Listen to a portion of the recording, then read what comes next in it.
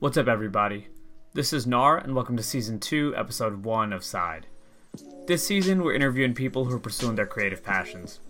For our first episode, we have Abhi Kanakadandila, a good friend and an artist who has roots in Hyderabad, India, Chicago, and St. Louis.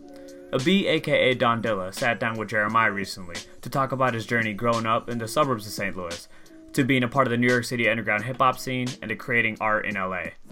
He recently dropped a new single and music video titled Melanin in the Hamptons, and it's streaming on all platforms, so go check it out. That's just the start though.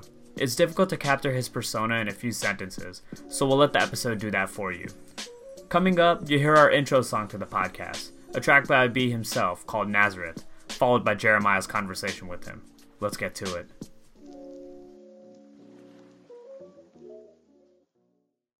But I think when you said earlier about the premise of this podcast and trying to capture people at a specific moment, it's I'm not going to be delusional about what this moment is. Right now, this moment is something. This moment is something.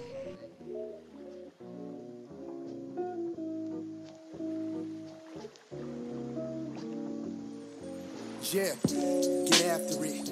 Move forward until the day that the atoms split. Turn St. Louis to Lazarus. Turn Chicago to Nazareth. That's how you feel. My spirit feel like Bobby Seale with $1 million. Yeah, of course, we live. We're live. Alright, cool. So my name is Abhi Kanakadandila. I'm from St. Louis, Missouri. After St. Louis, spent some time in New York, and then currently working. Not really working anymore. Currently making music, writing, and doing a whole bunch of other stuff out in Los Angeles. Yep. And we're back in St. Louis right now. Right. Yeah, undisclosed location. Undisclosed location, but for those who know exactly where we're at. Yeah, it's familiar. And it's incredibly humbling, yeah. How does it feel to be back? We both came back for Labor Day weekend, spend time with family. How does it feel? I mean, I think you said it best earlier. It's it's the first time I've been back home and I need to use navigation, man. It's a completely different country to me now. Yeah. It's nuts. Yeah. It's the roads aren't as familiar. I mean, we're just whipping by close to by where we went to high school, right? Yeah. It's we didn't realize how terrifying that shit was, man. There's no street lights anywhere. Right. Absolutely. And be it that this is one of the most expensive counties in all the states. But yeah, keep it dark. Yeah. It was instinctual though. Driving, I was having a conversation while I was driving here, and I put your address in the GPS. And once I got to the highway, I was having a pretty passionate conversation, and all of a sudden I was at your house. You just ended up there, yeah. It took over. Yeah. So the familiarity is still strong. Man. Yeah, you make it to the highway and you're good. Yeah. You drive with your eyes closed. There's nobody on the streets either. No, it's empty. Yeah. But yeah, man, it's beautiful. I mean, honestly, just came back just kind of like you to kick it with family over the Labor Day weekend. Yeah. And then back to California tomorrow morning. Yeah. Back to California in less than 8 hours. So. Absolutely. And it's been a crazy year. It's been a crazy few years for you. Yeah. But let's actually zero down into what's happening right now. It's been a crazy week. Yeah. We're about a week and a half into you showing your music, your video to the world and putting yourself out there. Can you take us through what the last week and a half has felt like for you?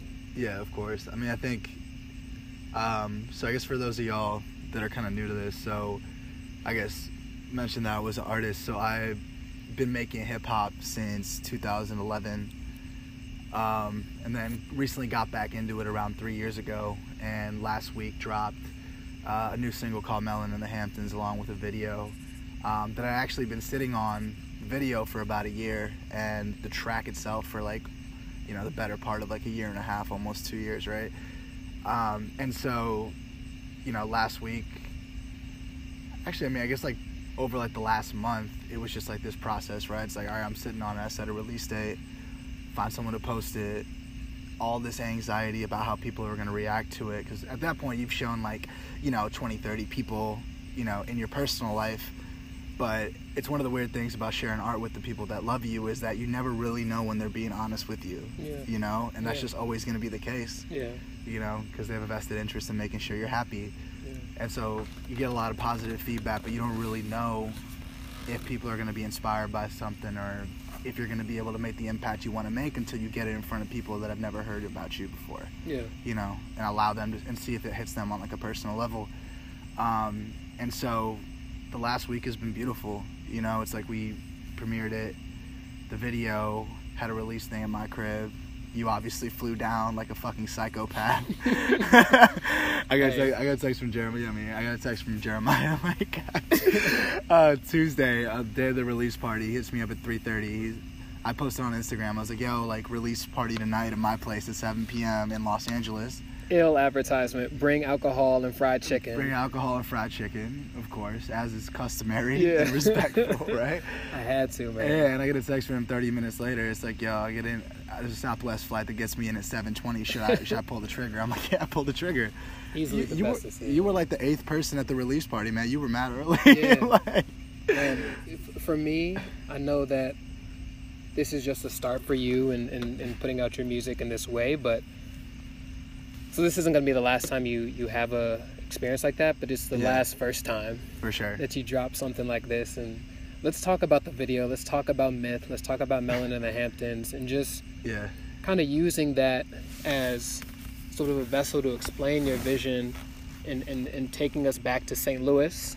Yeah. And your experience here, and then to New York, and then to LA, and then now Melanin in the Hamptons. Like, how did that happen? So essentially share my life. Yeah, of course. Everything. No, I mean, you know, Melanin is like, it's a moment right now, right? It's a small moment, but it's a moment, you know? Yeah. But I don't, you know, it comes in waves, right? Like, I don't see this as just like some like linear climb, right? Yeah. It's like, there have been moments in my life where I've been much lower than this. There have been moments in my life on like the Converse that I've been much higher than this, you know? Like, I don't want to act like this is just some like steady linear descent. It's not. I don't know what part of the journey I'm on right now, you know? Could be the beginning, it could be the end, it could be the middle. Like, I don't know. Yeah. But I guess what I can tell you is that, you know, we're back home, right? Like right now. And you knew me when we were growing up. Yeah. Right? And especially when you're like kind of growing up and like kind of as you become an adult, a lot of the frustration that you experience in your life becomes, all right, do I need to essentially throw on a mask when I walk out of the house every day, right? Absolutely. I've got all these thoughts in my head. I have a certain perspective of the world, but am I able to convey that and articulate it without judgment? Yes. You know? And then the entire journey, like past that, right? And really for me, and trying to like find peace with like identity and like happiness, really freedom has been like trying to take steps on this journey in order that like the thoughts that I have in my head and the person that I am and what I believe in, what I'm passionate about, are able to be manifested in the real world without having to receive any judgment. And that comes down to like, you know, starting off here, right? There's a certain image of the type of person that I was supposed to be, that I was groomed to be. And I think at the end of high school, right, you saw that kind of like oozing out, right? Mm-hmm. You know, it's like, you know, steam in like a pressure pot. Yeah. You know, so it finds its way out. Speak a little bit more about what the pressurized situations that you found yourself in growing up here and going through our high school, and why was it at the end of high school where you felt that you could actually start to sort of scratch some of those itches of genuine sort of expression and where you wanted to be artistically? Yeah, of course. I think it's like, and I guess I think about this a lot, right? And I think, look, creativity is something that was like a huge part of my life throughout high school, right? I was like writing poetry throughout like middle school into high school, doing a whole bunch of drama throughout, expressing myself in that way, and ultimately evolved into spoken word like by like senior year, and I was very serious about it. I was passionate about it, didn't really recognize that I was serious about it, passionate about it, you know, and it was something that I had started to craft my identity around, right? Because all I wanted to talk about, it's all I wanted to read about, you know. And I think like even like fast forwarding like into the future, it's just like creativity found a way back into my life, whether I asked it to or not, So there's something to be said about like innate passions and like being able to recognize those when they're actually there. Yeah. And so why it started oozing out at the end of high school is because I had kind of checked the box on everything that I needed to do and was expected to do. Yeah. And that's like a theme throughout my entire life. It's like always like, and I think it's a lot of the pressures that we face is like, and you get this as like kids of immigrants, it's like, it's one thing, right, to be like an American and you're like told as like a kid growing up is that, you know, the world is your oyster. You need to be able to follow every single dream that you want, right? Really embrace your passions. But there's the flip side of that, right? Yes. On the immigrant side of things, it's just like, and what you realize when you have like, you know, parents that come from villages, you know, like yours and like mine, what you realize is that the ability to pursue your passion is a luxury. Yeah. And it's a luxury uniquely gifted to citizens of the developed world in a lot of cases, you know? So it's just like, it's impossible to bifurcate those two things, and you cannot trivialize, you know, the type of pressures that you're being faced with, right? Yeah. I hope my son that my son is able to follow his passions on like square one, right? Yeah. But there's also this risk on the flip side that if I fuck up, right? Yeah. You have an entire bloodline that's uprooted itself and come to a different country. Yeah.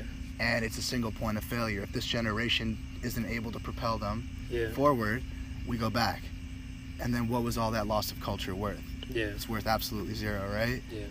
And so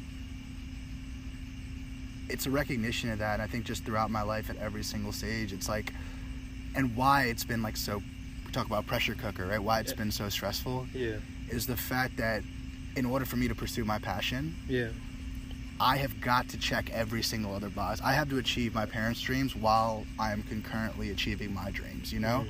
And it's not like it's stressful, but it's something I've made like a conscious choice to do. Yeah. Because now like I look at myself in like 2019, you know, and I know that had I not busted my ass and did all these other things, right, that I genuinely learned from, genuinely made me a better person, and I'm now able to feed that experience back into the art. Yeah. If I hadn't have done that, I wouldn't have their support in doing what I'm doing right now. Absolutely. Right? And like, and that's everything, right? Yeah. So yeah. You mentioned your parents several times, and the opposite of the world being your oyster is the truth that your father and your mother and my father gave us from the rip, which is life is hard. Yeah. Life is difficult. You have to go and work twice as hard. You have to make sure that you check all those boxes just so that you can be in the space, just so you can be in the room, just so that you can have your words legitimized. Yeah. Your parents and your father in particular, the relationship that you have with him, how has that evolved over time, and where is it right now? It's honest. It's in the best place that, you know, it's ever been. Yeah. And I think it's just like, I mean, there's like the macro contributor to that, right? It's just age. You know, and you see this as your parents get old. As your parents get old, they tell you to, you know, they tend to be a lot more sensitive to you, and they care a lot more about your happiness than judging whether or not you're successful on relative terms. But the other side of that is just they just tend to tell you they love you more. Yeah. You know? Yeah. And it's one of those things where you'll hear it, and the first time you hear it, it just seems like it comes out of nowhere, right? Especially when it's like genuine, you know? Absolutely. Because we didn't grow up like that, right? It's like we didn't grow up every single day. We didn't leave the house and like, you know, they weren't like, oh, like love you too, mom. You know what's crazy is that now my dad won't stop saying it. He won't stop saying it. He won't stop right? saying that he loves me. And it's crazy, is because it's like it's just not in the DNA, right, of the culture. It's not. And it's something that you kind of like yearn for when you're like growing up, right? Is that like validation, right? But then on the flip side, right now I'm being showered with it, and I'm hesitant to give it back as much because it's awkward for me to say it back. It's awkward for me to reciprocate, right? Exactly. Yeah, and it's something I'm like learning to do. Yeah. You know, because it's important. Yeah. It's really important. But like, yeah, in terms of our relationship, it like, you know, he's a hard, you know, he's a hard hard-nosed father, you know? He has very, very high expectations. Yeah. And I've learned a lot through that relationship, and I've learned a lot through how I've handled that relationship. Yeah. There are certain times where I have, like, stood my ground and, like, reacted back with arrogance. Yeah. And, like, that arrogance led to, like, explosiveness in the relationship. Yeah. But there's certain times where that bit me in the ass, right? And there's certain times that actually allowed me to gain a level of respect, Yeah. you know, and do what I had to do. Yeah. But at that point, right, it's like, he's telling me I need to do something. I'm going to say, fuck that. I have this other vision of where I want to be. I'm going to go pursue that. I convinced him to let me do it. Yeah. I cannot fail. Yeah. I cannot fail. You know? And it's like, I've framed every, like, decision like that. Like, I've failed, like, tons of times, right? Mm-hmm. But, like, every single time, like, I'm trying to, like, get myself into a position where, like, I can look my father in the face and say, hey, this sacrifice that you made was worth it. This is not the vision that you had for me, but this is a vision that's commensurate to that vision in magnitude. Mm-hmm. And I've achieved that. Yeah. And then you do that a couple times and you have someone's respect forever, Absolutely. right? And now I feel like I can pursue anything and I'll have the support.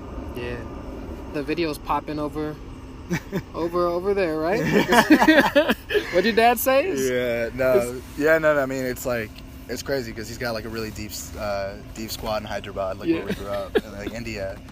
And it's like my video is blowing up on WhatsApp right now, you know? Yeah. And like, you know, there's people who are very positive to it. I'm getting like mad, like inbound messages on Facebook, and then there's people that are utterly terrified because it's not PG stuff, right? Like I'm out there, it's like, you know, parental advisory, explicit content. So it's one thing to hear that in English, but it's another thing if you're like using ESL, then you got that filter. Right. And seeing an Indian dude scream profanities for 2.5 minutes over like a New York hip hop beat. Having his face off. Yeah. Absolutely. I appreciate you opening up about your pops and yeah, man. And seeing both you all today. It honestly is just like I remembered it back when you're 18, but there's a different, you know, texture and tone to it, right? Yeah. Because you all are both men. Yeah. And you all are talking like this right now. You got a good father, man. Yeah, no, he's hilarious. Unfortunately, it's mostly at my expense, but like, you know, you just kind of take it and run with it. So let's go back to the start of producing and putting out music. Let's go back to NYU. Yeah. And the experience that you had meeting Vic and Viv, creating Guerrilla Warfare Tactics, and having this legitimate buzz as an underground hip-hop group Yeah. in the early years of the decade Yeah. in New York. Look, I mean, like, I think, like, Vic and Viv will, like, tell you the shit hit us out of nowhere, right? And I think that after it was, like, kind of all said and done, and, like, a reason that, you know, not only just pursuing music, right? Yeah. It's not just about music, right? Everything we do is a vessel to have a platform to change something, right? Mm-hmm. But, you know, I was, like, 19, and for whatever reason, right, whether justified or unjustified, people are listening to what you say, and you realize that there's a power that you have, and that you have a platform and a position that you can actually change something and inspire people. It's like, it's that feeling that, you know, is forcing them, I'm not going to speak on their behalf, right, but it makes you feel some type of way to want to get to that level again, so that you have a position in this world, you know. For me, that's like everything. Like, I had the first song not popped off, right? So I guess, you know, for Guerrilla Warfare Tactics, the first track that we ever cut, we sent it over to our favorite blog, Pigeons and Planes. They posted it 3 hours later. It blew up on the internet, #1 on Hype Machine, and like we're just touring, doing shows, all like we were like kind of balancing other shit, right? And NYU is also like a huge music school, right?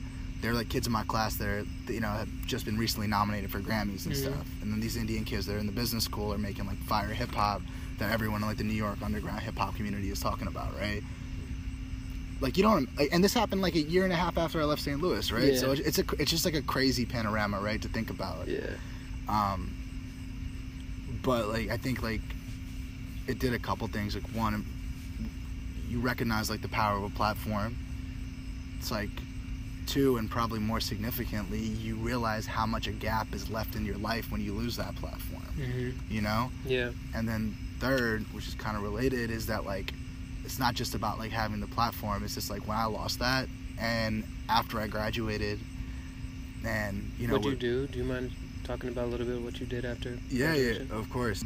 So you know, we dropped our last project, me, Vic, and Biff, with the group Guerrilla Warfare Tactics at the end of college. Yeah. And it's one of those things, man. We all straight up had like jobs on Wall Street lined up. And I know there was like a part in all of us that were like, hey, let's just like go drop this shit and do it. Chase the money, chase the money. Chase the money. And like had like, you know, Metro Boomin hit me with the email, I probably would have done it. But in the absence of an email from Metro, you know, I'm going to Bank of America and they're going to Goldman Sachs, right? Yeah. And we never thought about it, right? We've been balancing this shit the entire time. We've been balancing music at a very high level with like school at a very high level. Yeah. Then you enter Wall Street and it's a completely different game. Partying at a very high level. Yeah, man. It's like, it's draining. Yeah.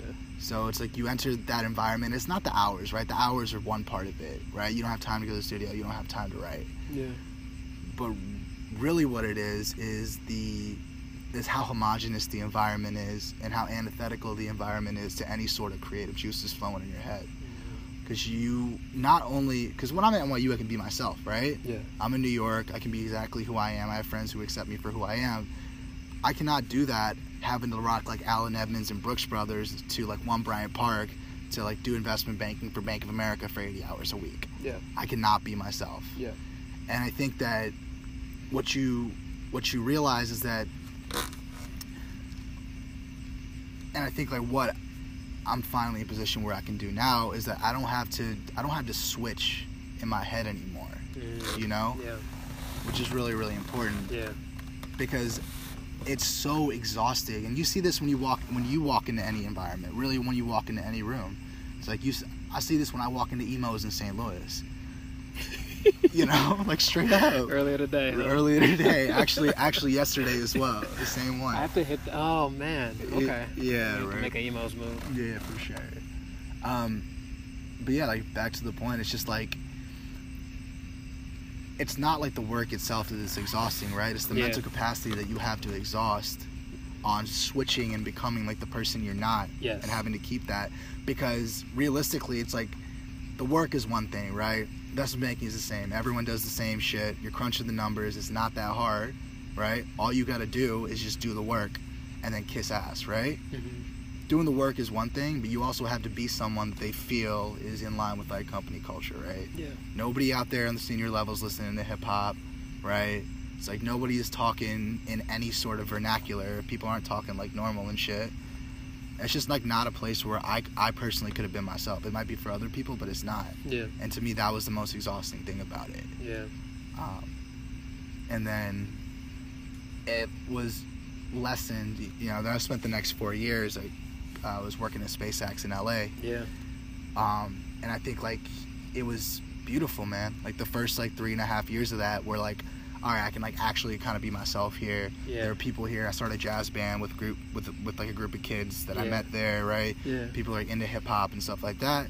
But then like, you know, what kind of happens? It's just like you're in this beautiful environment. You're doing amazing stuff. I'm able to like be really passionate about saying what I do. But then the shit just turns corporate, man. You know, and it happens every time. There's not a company that doesn't turn corporate. Like some boss like hires his boy, right? Blah blah blah. It's like nobody's like getting promoted. Yeah. You know, and then they're like, then next thing I know, everything like shifts. Yeah. And next thing I know, it's like when I used to be like, you know, grinding at my desk all day.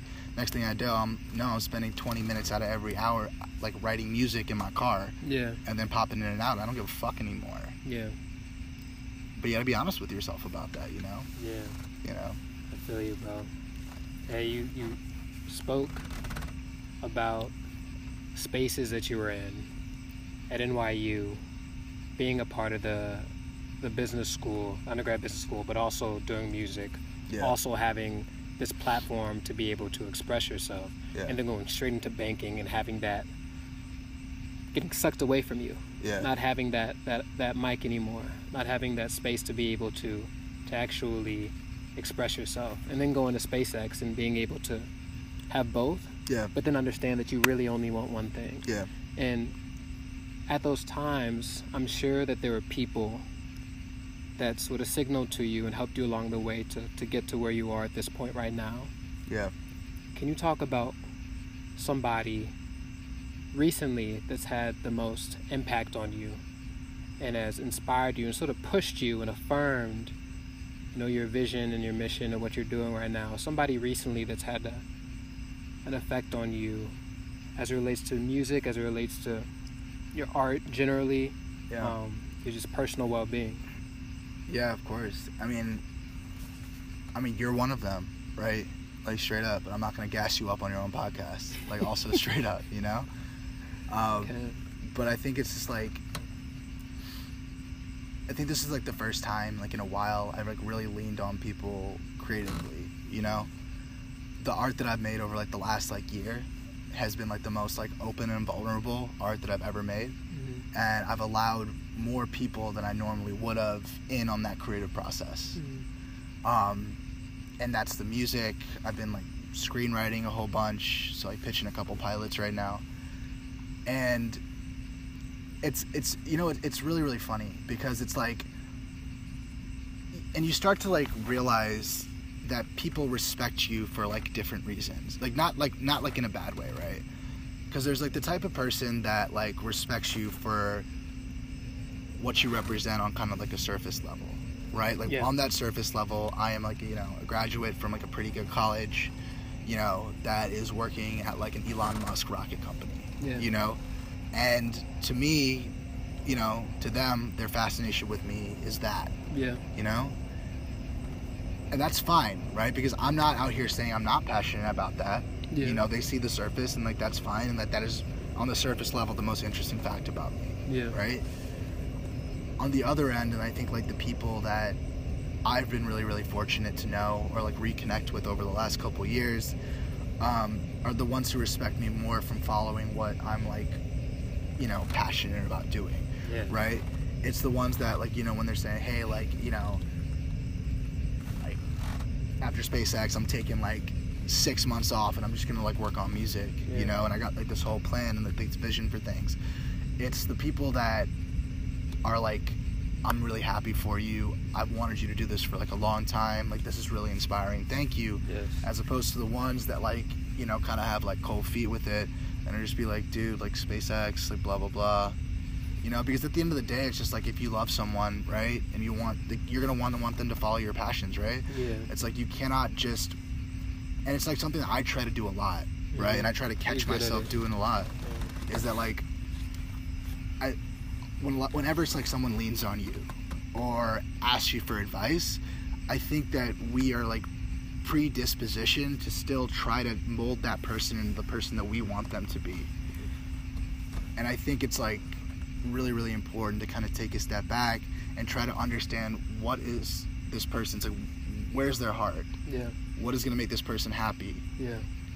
And really like hone in on that and focus on it, and then find your best way to amplify that in like a sustainable way. Yeah. Right? But that has to be the goal. Yeah. So for me, it's like, like my buddy, like Josh, right? Who I'm like, who's been just like an amazing person that I can open up to about pretty much like anything and like any insecurity, and he gets it, right? Yeah. Because, he's known me for a long time. It's people like you, it's people like Mega, it's people like Tanima, it's like, it's people like Eugene, it's like a shit ton of people, right? Yeah. And nobody has the same version of me, right? Yeah. Because, like, everyone connects with everyone on, like, completely different levels, and that's, like, completely fine. Yeah. But I think at the end of the day, every single one of those people has, like, looked at me and said, okay, like, what is important to me about our relationship is not that you were a specific type of person that I want to keep around. What is important to me about our relationship is that you're happy. Yes. And that I believe that you will have the greatest impact on the world, but more importantly, be happy. Yeah. If I do everything I can to understand what you're passionate about, and then like find a way that you can pursue that in a sustainable way. Absolutely, man. And I've found that, and I'm just like, I cannot understate how much right now in my life I'm a product of that. And like, for the first time, if there's like any, there's been like crazy downs, but like for the first time in like the, in recent memory. It's just like every single thing I choose to spend time with, and that's work-wise, it's music-wise, it's creative-wise, but it's also like relationship-wise. Yes. Is like 100%, like 100% because I want to. Yeah. You know, not because I'm being pressured. Yeah. I feel like I have full agency over my life for the first time, like really ever. Yeah. Take me 27 years to do it, and like I don't know how long it's gonna last, but like in this moment I'm gonna like really try to like recognize how blessed I am to have that. Yeah. That I have the luxury to pursue everything that I want to right now, and I'm gonna like try to make the most of it because it could be gone tomorrow. I hear you. Absolutely, man. It's so apparent that there's a heightened sense of clarity with you right now, that you're going for it, and it's so fly. It's so dope. I appreciate it, man. Hey, man, you gave me half the lingo, so I appreciate you too. Everything about it, man. I want to ask one more question, and this is more along the lines of your values and how you were raised, and how you've refined that over time, and now how you're living that. Yeah. Is there something that you have discovered, an ethos, a manner, a way that you approach life,